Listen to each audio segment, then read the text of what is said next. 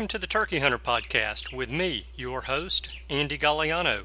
In this podcast, I share with turkey hunters just like you how to have more turkeys on your hunting property and how to have more successful turkey hunts. I teach you how to do this with tips and interviews with turkey hunting pros, wildlife management tips, and entertaining turkey hunting stories. Tune in weekly as I share proven and simple strategies to help you have more success this turkey season. Make sure to head over to www.iamturkeyhunting.com to subscribe to receive free turkey hunting tips, tactics, strategies, and product reviews. Also, please visit and like my Facebook fan page. Go to Facebook and search I Am Turkey Hunting, and also feel free to post your turkey hunting photos from this past season and let us know where and when you killed your bird. For all of you Twitter users out there, please follow me on Twitter, where my handle is @TurkeyHitman, and I will be sure to follow you back. And now, for this week's show. Hello, and welcome back to this week's episode of the Turkey Hunter Podcast. You are listening to episode number 154, Packing for an Out-of-State Turkey Hunt, with Brenda Valentine. And I am your host, and the guy who hopes to finish the fall planting on his hunting properties before what looks to be a hurricane enters the Gulf of Mexico and makes landfall along the Gulf Coast this weekend. It'd be nice to have some seed in the ground before we get some rain, and after that hurricane or tropical storm comes through, there is no telling how long it will be before it rains again. So today we are 161 days, 10 hours, 30 minutes, and 34 seconds away from opening day of spring turkey season in Alabama. We have such a great interview for you guys today, but I've got to share a quick story with you first before I get into the interview. So, as most of you know, this past spring, the Turkey Hunter Podcast intern Cameron and I went on a hunt in North Carolina together. Well, Cameron pretty much shows up to the hunt with what he is wearing that day to travel to where we're hunting, and a shotgun, a turkey vest, one camo shirt, one pair of camo pants, one pair of socks, and one pair of boots. To say he traveled lightly would be an understatement. So the first day that we were there on the trip, it rained the whole day that we were there. And he and I both were soaked. Our boots were soaked. Our socks were soaked. It was a wet, miserable day. Well, when you only bring one pair of boots and you only bring one pair of socks and they get wet on the first day, it's hard to get them dried out for day 2 or day 3, and they're probably starting to get dry enough to where they're comfortable on day 4. But he was able to get his socks dry the night of day 1, but not his boots. So immediately when he puts his boots on, his dry feet and dry socks, the morning of day 2, his socks are soaked. So by the end of day 2, his boots are still wet. His socks are wet. He's been walking in them all day. And on the way back to the campground that we were staying in, I had to roll the windows down in the truck because his feet smelled horrible. Horrible. So I guess the reason I'm sharing this story with you is don't do what Cameron did. Before you go on a hunting trip out of state, be prepared, get packed up right, make sure you've got everything that you need to go on the trip so that you can enjoy it more when you get there. And being comfortable and relaxed will definitely help you enjoy your hunt so much more. And if you're enjoying your hunt more and you're comfortable and you're relaxed, believe it or not, you're going to have a better opportunity at being successful. So let's do this. Let's jump into the interview with the awesome Brenda Valentine, who has too many titles associated with her name to mention really, but I'll just say she is the First Lady of Hunting and an NWTF spokesperson, and a great one at that. So I recommend you grab a pen and some paper to take notes from this one, and I'll see you guys on the other side. The reason that this story fits in so well with today's interview is because That's what Brenda Valentine and I are talking about today, packing for an out-of-state turkey hunt. When I travel to my hunting camp that's a couple of hours away from home, I have no problem throwing everything except the kitchen sink in the back of my truck to make the 2-hour trek to our hunting camp to hunt for a weekend. I know that I have everything that I need, but when I travel out of state, I do like to travel lighter than I do when I'm traveling to my hunting camp. Not quite as light as Cameron likes to travel, of course, but traveling light does present a problem. And the problem is, did we pack everything that we needed? And that's what Brenda and I are talking about today. So let's do this. Let's jump into the interview with the awesome Brenda Valentine, who has too many titles associated with her name to mention, really. But I'll just say that she is the First Lady of Hunting and an NWTF spokesperson, and a great one at that. Grab a pen and some paper to take notes from this one, and I'll see you guys on the other side. Hey everybody, I am very excited to have on the line with me today a second timer to the show, but that doesn't mean we love her any less, and that is Brenda Valentine. And as many of you know, Brenda is a spokesperson with the NWTF, so she is a lover of the organization and a promoter of the organization, but you know, I've got to say more so than that, she is a hunter through and through. There's just no question about it, and she loves turkey hunting as much as we all do. And Brenda, I'm very excited to have you on the line with us today. How are you and where are you? Well, thank you, Andy. It's my pleasure to be your guest today, and I'm wonderful. I just could not think of anything better. I'm just happy to be. That's all I can tell you. I'm just happy to be. I'm here at home in Tennessee, Northwest Tennessee, and that's a doggone good place to be. There you go. That's right. Yeah, there's no place like home. I think Dorothy had that right a long time ago. Yes, you're right. She sure did.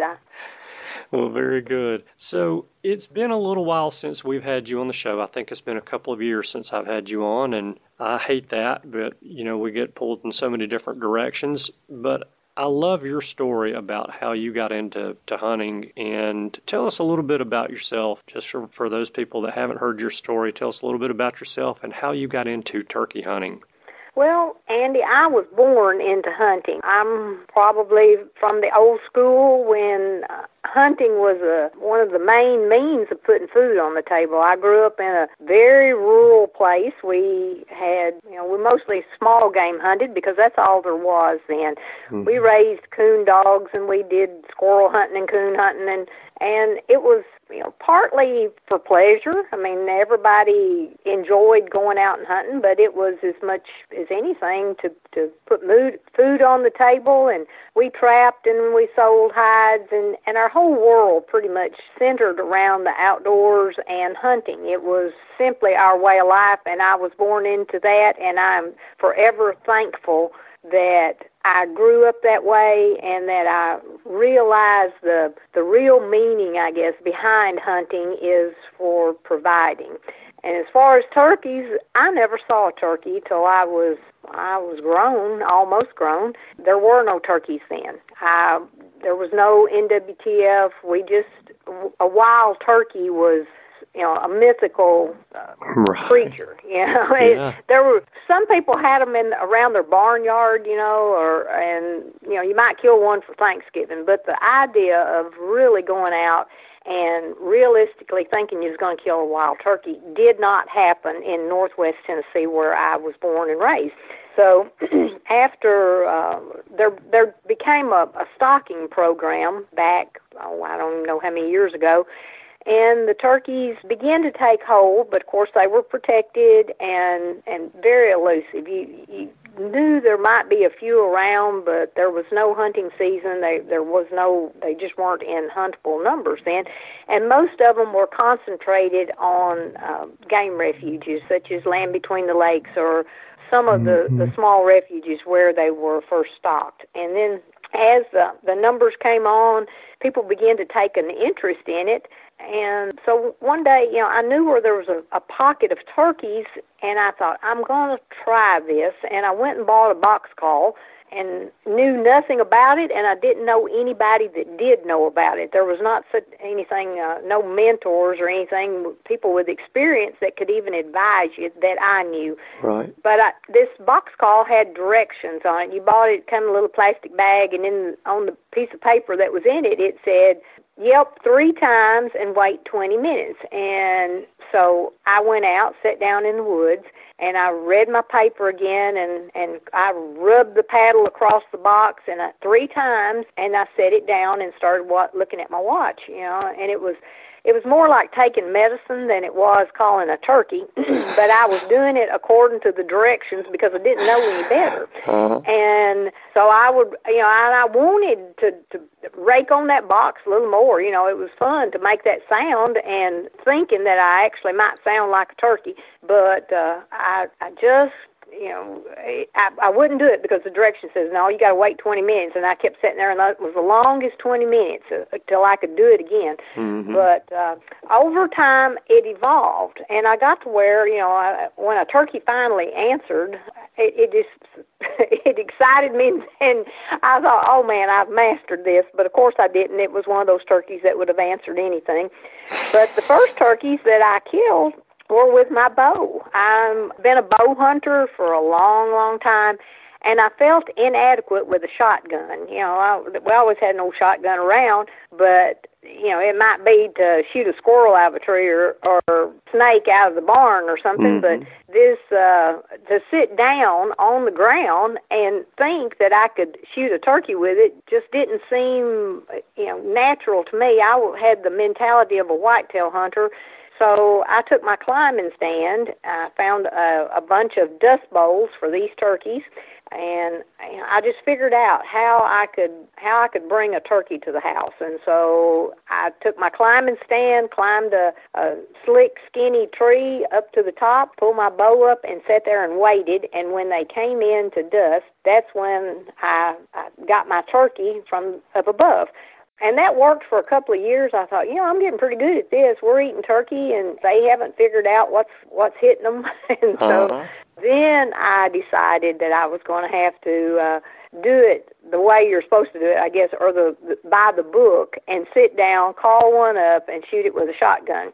So it pretty much self-taught on that, and as was everybody. When you throw a new game in town, people just put their woodsmanship skills, and they learn every time they go out and until you get it figured out. So now turkey hunting is one of my all-time favorite hunts, and it's still for the meat. I mean, yes, I enjoy the hunt as much as anybody, and when I don't kill anything, I've had a wonderful hunt if that turkey will talk to me and talk back to me and get my blood pumping and where I hear the drums in my ears. But, I don't have to shoot one, but I rejoice when I do.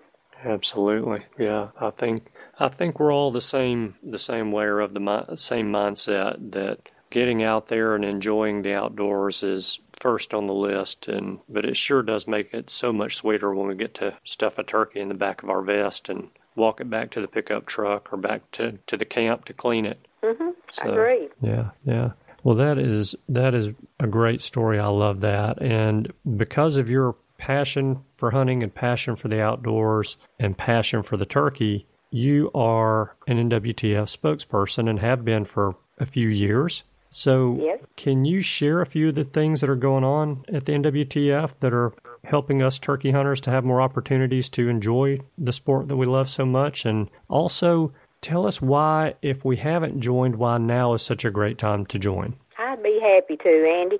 Yes, I am celebrating my 10th year as a national spokesperson, and part of that is because of my longevity, I guess, in the hunting industry. I connect with a lot of people, and I want to spread the word about the NWTF, and so I do this through, a variety of ways, through my column in the magazine and radio and personal appearances and stuff. And my story is pretty much always the same. It's the success story of the NWTF. Just like I told you a while ago, I didn't grow up with turkeys. Nobody around here or in much of the U.S. did. And now there are huntable turkey flocks in 49 of the 50 states.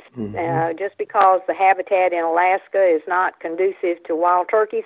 But other than that, this generation of people hardly realize that only one generation before, the people never knew wild turkey. So it is one of the biggest conservation success stories ever. And, you know, if you're not a member, you don't have to be a turkey hunter to be a member of the NWTF, because the National Wild Turkey Federation does so much more than support hunting. Yes, they do support hunting as a means of conservation.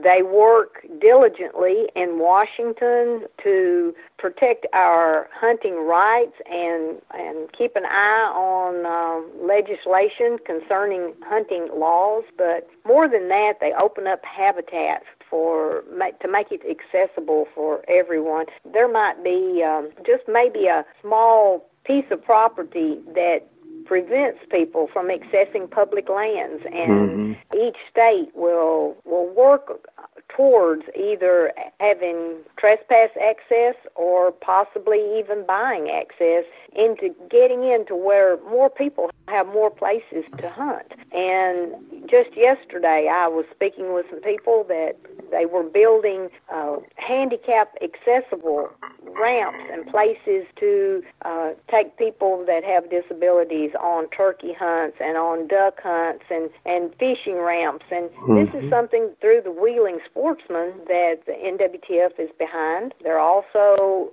very much supportive of women in the outdoors, children in the outdoors. So their Save the Habitat, Save the Hunt initiative tackles two things. It tackles accessibility, having places to hunt, and taking care of the habitat, protecting and providing hospitable habitat for all wildlife, not just turkeys. And it also provides the opportunity for people that might not have an opportunity. Right. And mentors them, teaches them, introduces them to the outdoors. So people that, I said, if you don't even hunt, if you care about the outdoors, and we're talking about everything from honeybees, songbirds, white-tailed deer, quail, turkey, all wildlife benefit from the habitat programs that the NWTF is supporting and in charge of and driving forward. Yeah. We have a new CEO. That's news from the NWTF. Yes, Miss Becky Humphreys comes to us originally from Michigan, but she's been the Chief Conservation Officer at the NWTF for, I'm thinking, 3 years. And when our previous CEO, Mr. George Thornton, retired earlier this year, then Rebecca was moved up into the CEO position. And gosh, I hear so many good things about her. I mean, I've been around Becky and just love her. She's doing a great job, but she's a conservationist to the bone. She's a biologist. She led the state of Michigan well. She was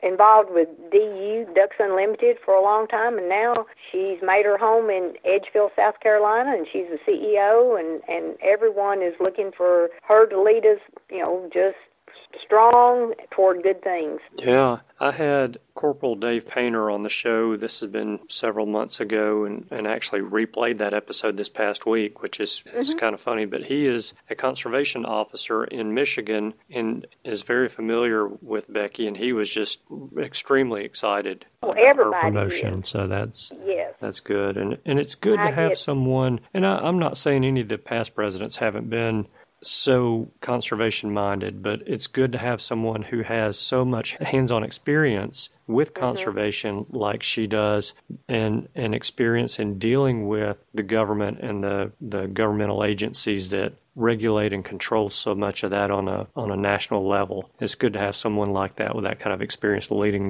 the organization going forward. You are so right. She's very active in Washington, and this has been her lifelong career. So, I feel like the Federation is in very good hands now, and that she will take great strides to focus on the conservation point of the NWTF and everything surrounding it, all the programs that we're over. She's a hunter, and that shows. So she has an interest there. So we're proud of where we are right now. Fantastic. That's all good news. But you mentioned in talking about the NWTF and being a spokesperson for them that you do an article in Turkey Country magazine when it comes out every other month. And that's actually, I read this article that you wrote. It's been, a couple of years since you wrote it. And I'm sure I read it when the magazine came out, because I usually don't let them sit around too long before I read them, but sometimes I'll circle back around and pick one up and start reading it again.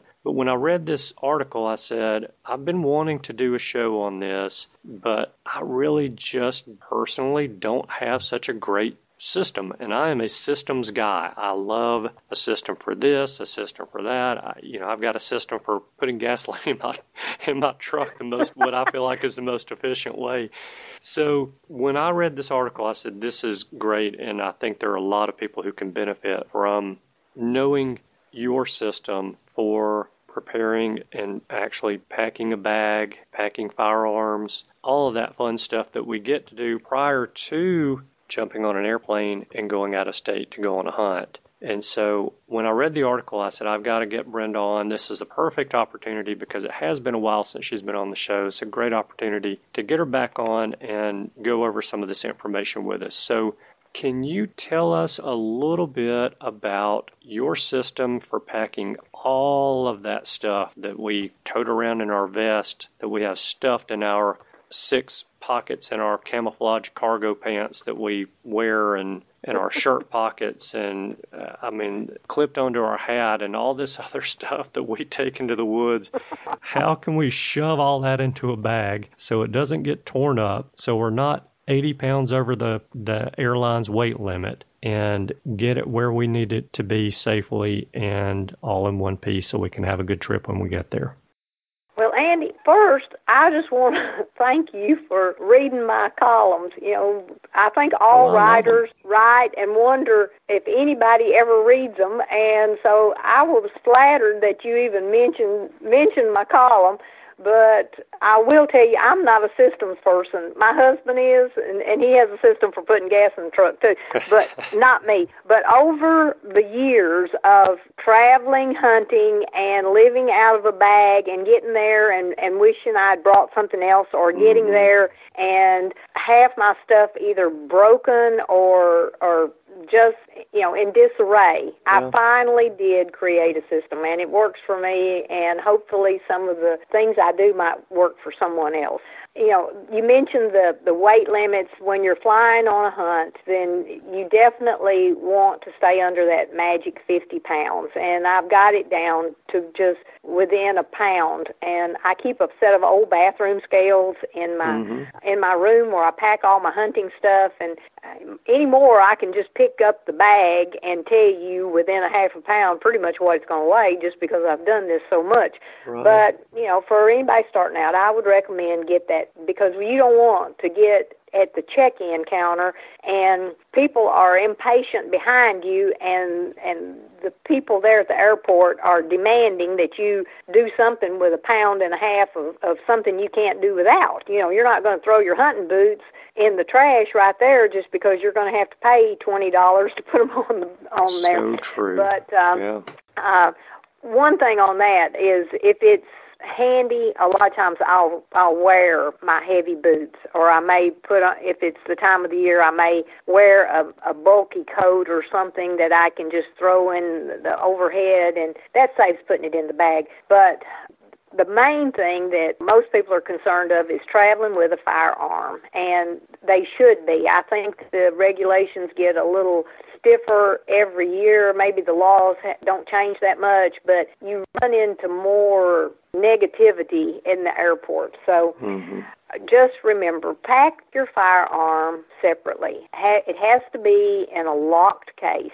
Have your keys where you can get to them, because you know how it is going through airports. They're hustling you through, and anything that you do to delay just seems to cause more stress. So I have my key in my pocket, and know when you get there that you're going to have to open that case. You're going to have to sign in their presence a declaration stating that this gun is unloaded. And actually, I have walked into airports, and they would have me open the breech of a gun. Anymore, they don't want me to touch it, and they don't want you to pull it out most places, but I have, and I've seen people just panic because there was a firearm. So they don't ask near as often anymore to do that. Just open it and slide in that piece of paper that you declared it unloaded.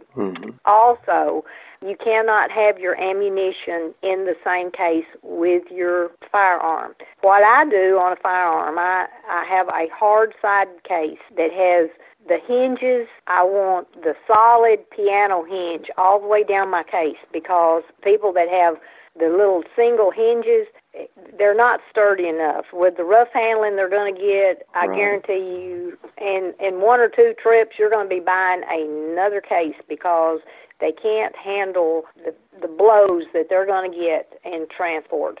Most of these gun cases come with some thick foam padding, and that's good. If you're just going to put your gun in the case and put it in the back of the truck, haul it to the next place, that's fine. That's good, because it leaves no room for anything except a gun in there, and it's well padded up. When I'm going places on a plane, I can't afford to have the room that padding takes up, so I rip all the padding out and I replace it with rain gear or soft things. One is always a bath towel. I can't tell you how many times I've gone into hunt camp and there would not be something that maybe I could clean my boots off on, or I just need a towel. It's one of those handy things that you'll go in and you don't want to dirty up. If they have nice towels, you don't want to dirty them up, and sometimes I've been in some they didn't have a towel, so I was thankful to have my own towel.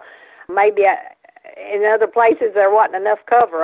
You can use it for anything, but I put a bath towel in. I'll put sometimes even my rubber boots, if I can flatten them down good. That makes wonderful padding for my firearm. Sometimes I'll put the barrel of a shotgun down in one rubber boot, and I'll put the butt of it in the other. And you couldn't ask for better padding than that. If not, I'll put my rangefinder or my cameras or any kind of electronics that I don't want stolen, because this case is going to be locked down tight and you've got the key. But any valuables that I feel a little bit uneasy into going into checked luggage, I put them in that gun case. When we're filming, a lot of times I'll put, mics and different things in there that, cost a lot of money and they need protected. They're too valuable. So all of that goes into that, and I want it good and tight. If there's a air pocket somewhere, I may put a pair of wool socks, or just some of my gear goes into that. And then I don't just trust the locks that may come on that. I'm going to put a long shanked padlock on each end. Some of those little locks that may come on a gun case, I feel like can be unlocked with a hairpin, and so I want secure, big padlocks on that. And so far, I've hauled it around the world, and I've never had one that was broken into. I've never had one that was where any of my gear was lost.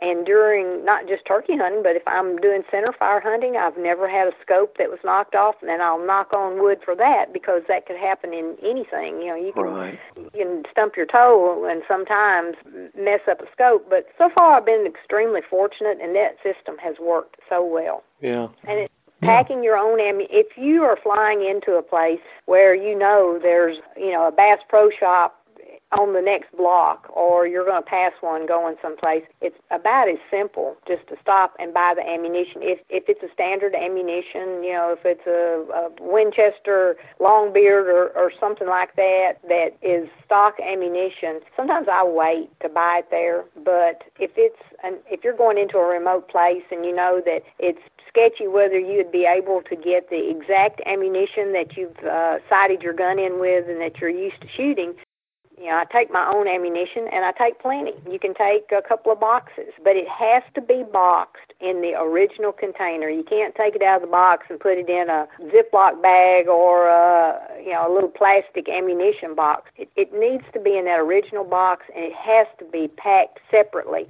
And this means that you can't have 2 or 3 shotgun shells floating around in your vest. Right. They've got to be back in there. And let me tell you, you do not even want an empty shell in there. You can ask a lot of people that when they have been called back to security because there was a spent shell that was in their vest. So they're very, very strict on how this ammunition goes through airports. Yeah. So many of the people at the TSA, although they go through training and they are supposed to know what to look for, don't know the difference between a spent shell and one that's not spent. And, I think it's a good point that you brought up that, we need to be aware of these things, and we can't take for granted that someone who works for these organizations knows what's okay and what's not okay. We just need to try to play by their rules as much as we can and kind of look forward and say,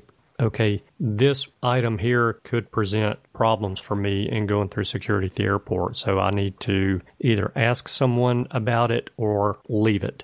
Well, if you don't, say you're on a important slam hunt, or you're taking your child on their first turkey hunt someplace and they kill a nice gobbler, and a lot of people like to keep that spent shell just for a souvenir. They may want to have their beard mounted in it or something. It's fine to hang on to it. Put it back in the box with the live ammunition and bring it home that way. Don't just throw it in your carry-on bag as an afterthought and think you're going to get through with it. You might get through, but you might also be detained, and if you are, then you're going to have to trash it right there. Mm-hmm. So, yes, you can get it home, but it has to be done in the right way. It can be in checked luggage. You don't want it just floating around in there, because they're going to dig through and find what it is, and they may throw it away for you.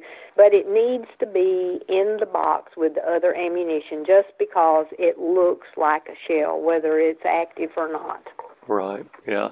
And I love your point that you made about the gun case that you travel with having the solid hinge on it all the way across the gun case instead of just the individual hinges, because the baggage guys and women that work for the airlines, I don't know what it is, but they seem to have an eyeball out for a gun case. And it's like they're trying to figure out how much punishment that case can actually take.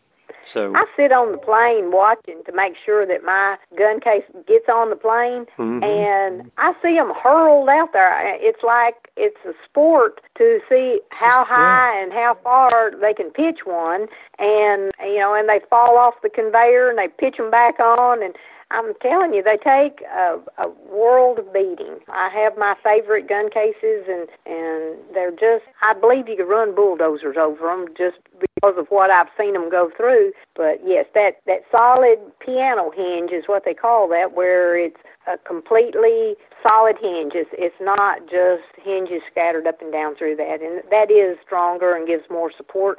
Plus the material it's made out of. A plastic case, oh my goodness, you might get one trip out of it, but it would be according to them as to how mad the baggage handler was, because mm-hmm. they do not get special attention, I'll tell you that. The one way I've found to go about, there's a company called Tough Pack that has it's gun cases that are on wheels, and I have 2 of them. But they look like cases for golf bags, and the lid lifts off. They're lockable. They roll. They're hardened. It's a plastic, but it's like the stuff culverts are made out of. I mean, it's right. Indestructible. And these work so well because they don't scream, I'm a gun case. They look like what you set golf bags or other sporting goods in, and they'll just roll around with you. You've got tons of room in there to put everything. I can take 2 guns, or I can take a shotgun and a bow. I've hauled them to Africa, and I would put 2 bows and all my gear in there, plus half my clothes, and they work great. If you go into hunt camp and there's not room in the lodge to put all the gear and stuff, shoot, I can leave it out in the yard, and it doesn't matter if it rains on it or snows on it. Everything inside is protected, so works out great. Yeah. Now, I know you and I and probably every other single listener to this show have turkey calls that probably mean something to us, but definitely can't withstand being beat around inside our luggage. Do you have a way of keeping those turkey calls that we have safe on a plane ride and in between flights?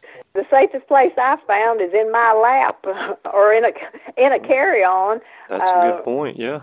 Well, and most really serious turkey hunters that I know, they won't. On a hunt, I'm not going to carry 25 turkey calls, but I'll probably have at least 2 box calls and probably 3 slates, a wing bone, and maybe 5 or 6 strikers. And those are the cream of the crop. They're the ones I've picked that are my choice that's going to give me the greatest advantage that I could have. And I'm not going to trust them to being stomped around or lost or pilfered with. So I've got a little soft cooler bag that, you'd get to put maybe 6 Cokes in, or, just a little soft-sided insulated bag. And I put my calls in it and put it in my carry-on bag. And that gives them a little extra protection. And, it's got a strap. I can just put it over my shoulder just like a purse and carry my calls in it. But it fits down in my carry-on. So it's always with me. And I'm not trusting that to the rigors of checked luggage. Mm-hmm. That's a great suggestion. I never had thought about putting one in there. I usually will take mine and... Okay, so that is the end of the free portion of today's show. However, if you'd like to hear the complete interview with Brenda, then you'll need to become a subscriber to the premium content. And to become a subscriber to the premium content of the Turkey Hunter podcast, all you need to do is send a text message to the number 44222. That's 44222, and text the word Turkey Hunter. One word, no spaces. Turkey Hunter. What will happen from there is I will send you a text message back asking you to reply only with your email address. And once you send that text message applying only with your email address, then I will email you a link that you can click to subscribe to the show. Subscribing to the show costs $12 a year. That's $1 a month, $12 a year. That gets you 52 weeks of premium content as well as access to all of the premium content from past episodes. Now, I hope that you guys enjoyed that interview as much as I did. Brenda is such a kind and generous woman who is very passionate about sharing her love of the outdoors, the animals that occupy the outdoors, and hunting as well. And we hunters are very lucky to have someone like Brenda as an outspoken advocate for hunting and as a spokesperson with the NWTF, of course, promoting and preserving the sport of turkey hunting by sharing and teaching the sport to others. And I just want to say, Brenda, thank you again so much for sharing your time and knowledge with us today. Okay, so that's all that I have for you guys today, but I'm going to ask you for a favor. You know I'm going to ask you for a favor. I do it every episode. So the favor that I'm asking from you this week is this. Please go to Facebook and like Brenda Valentine's Facebook page. So just go to the search bar on Facebook and type in Brenda Valentine and like her page. But take it one step further. Invite 4 or 5 of your Facebook friends to like her page as well. She is very active on Facebook. Way more active than I am, but there again, who isn't? But she is always doing something fun and cool. So please go like and share her page. Do it. Go. Thank you guys so much for tuning in this week. I know that you have choices. I appreciate you spending your time with us. I hope you have a wonderful week, and I look forward to seeing you again next week. Goodbye. Thanks for tuning in. You were just listening to the Turkey Hunter Podcast. If you enjoyed the show, please go on over to iTunes and leave a 5-star review. And make sure to head over to www.iamturkeyhunting.com to subscribe for free turkey hunting tips, tactics, strategies, and product reviews to help you have a more successful turkey season. And stay tuned for upcoming episodes on hunting afternoon birds, how to film your hunt, and the breeding cycle of hens, as well as some guest interviews. Thanks again for listening. We know your time is valuable, and we appreciate you sharing some of it with us. See you next week.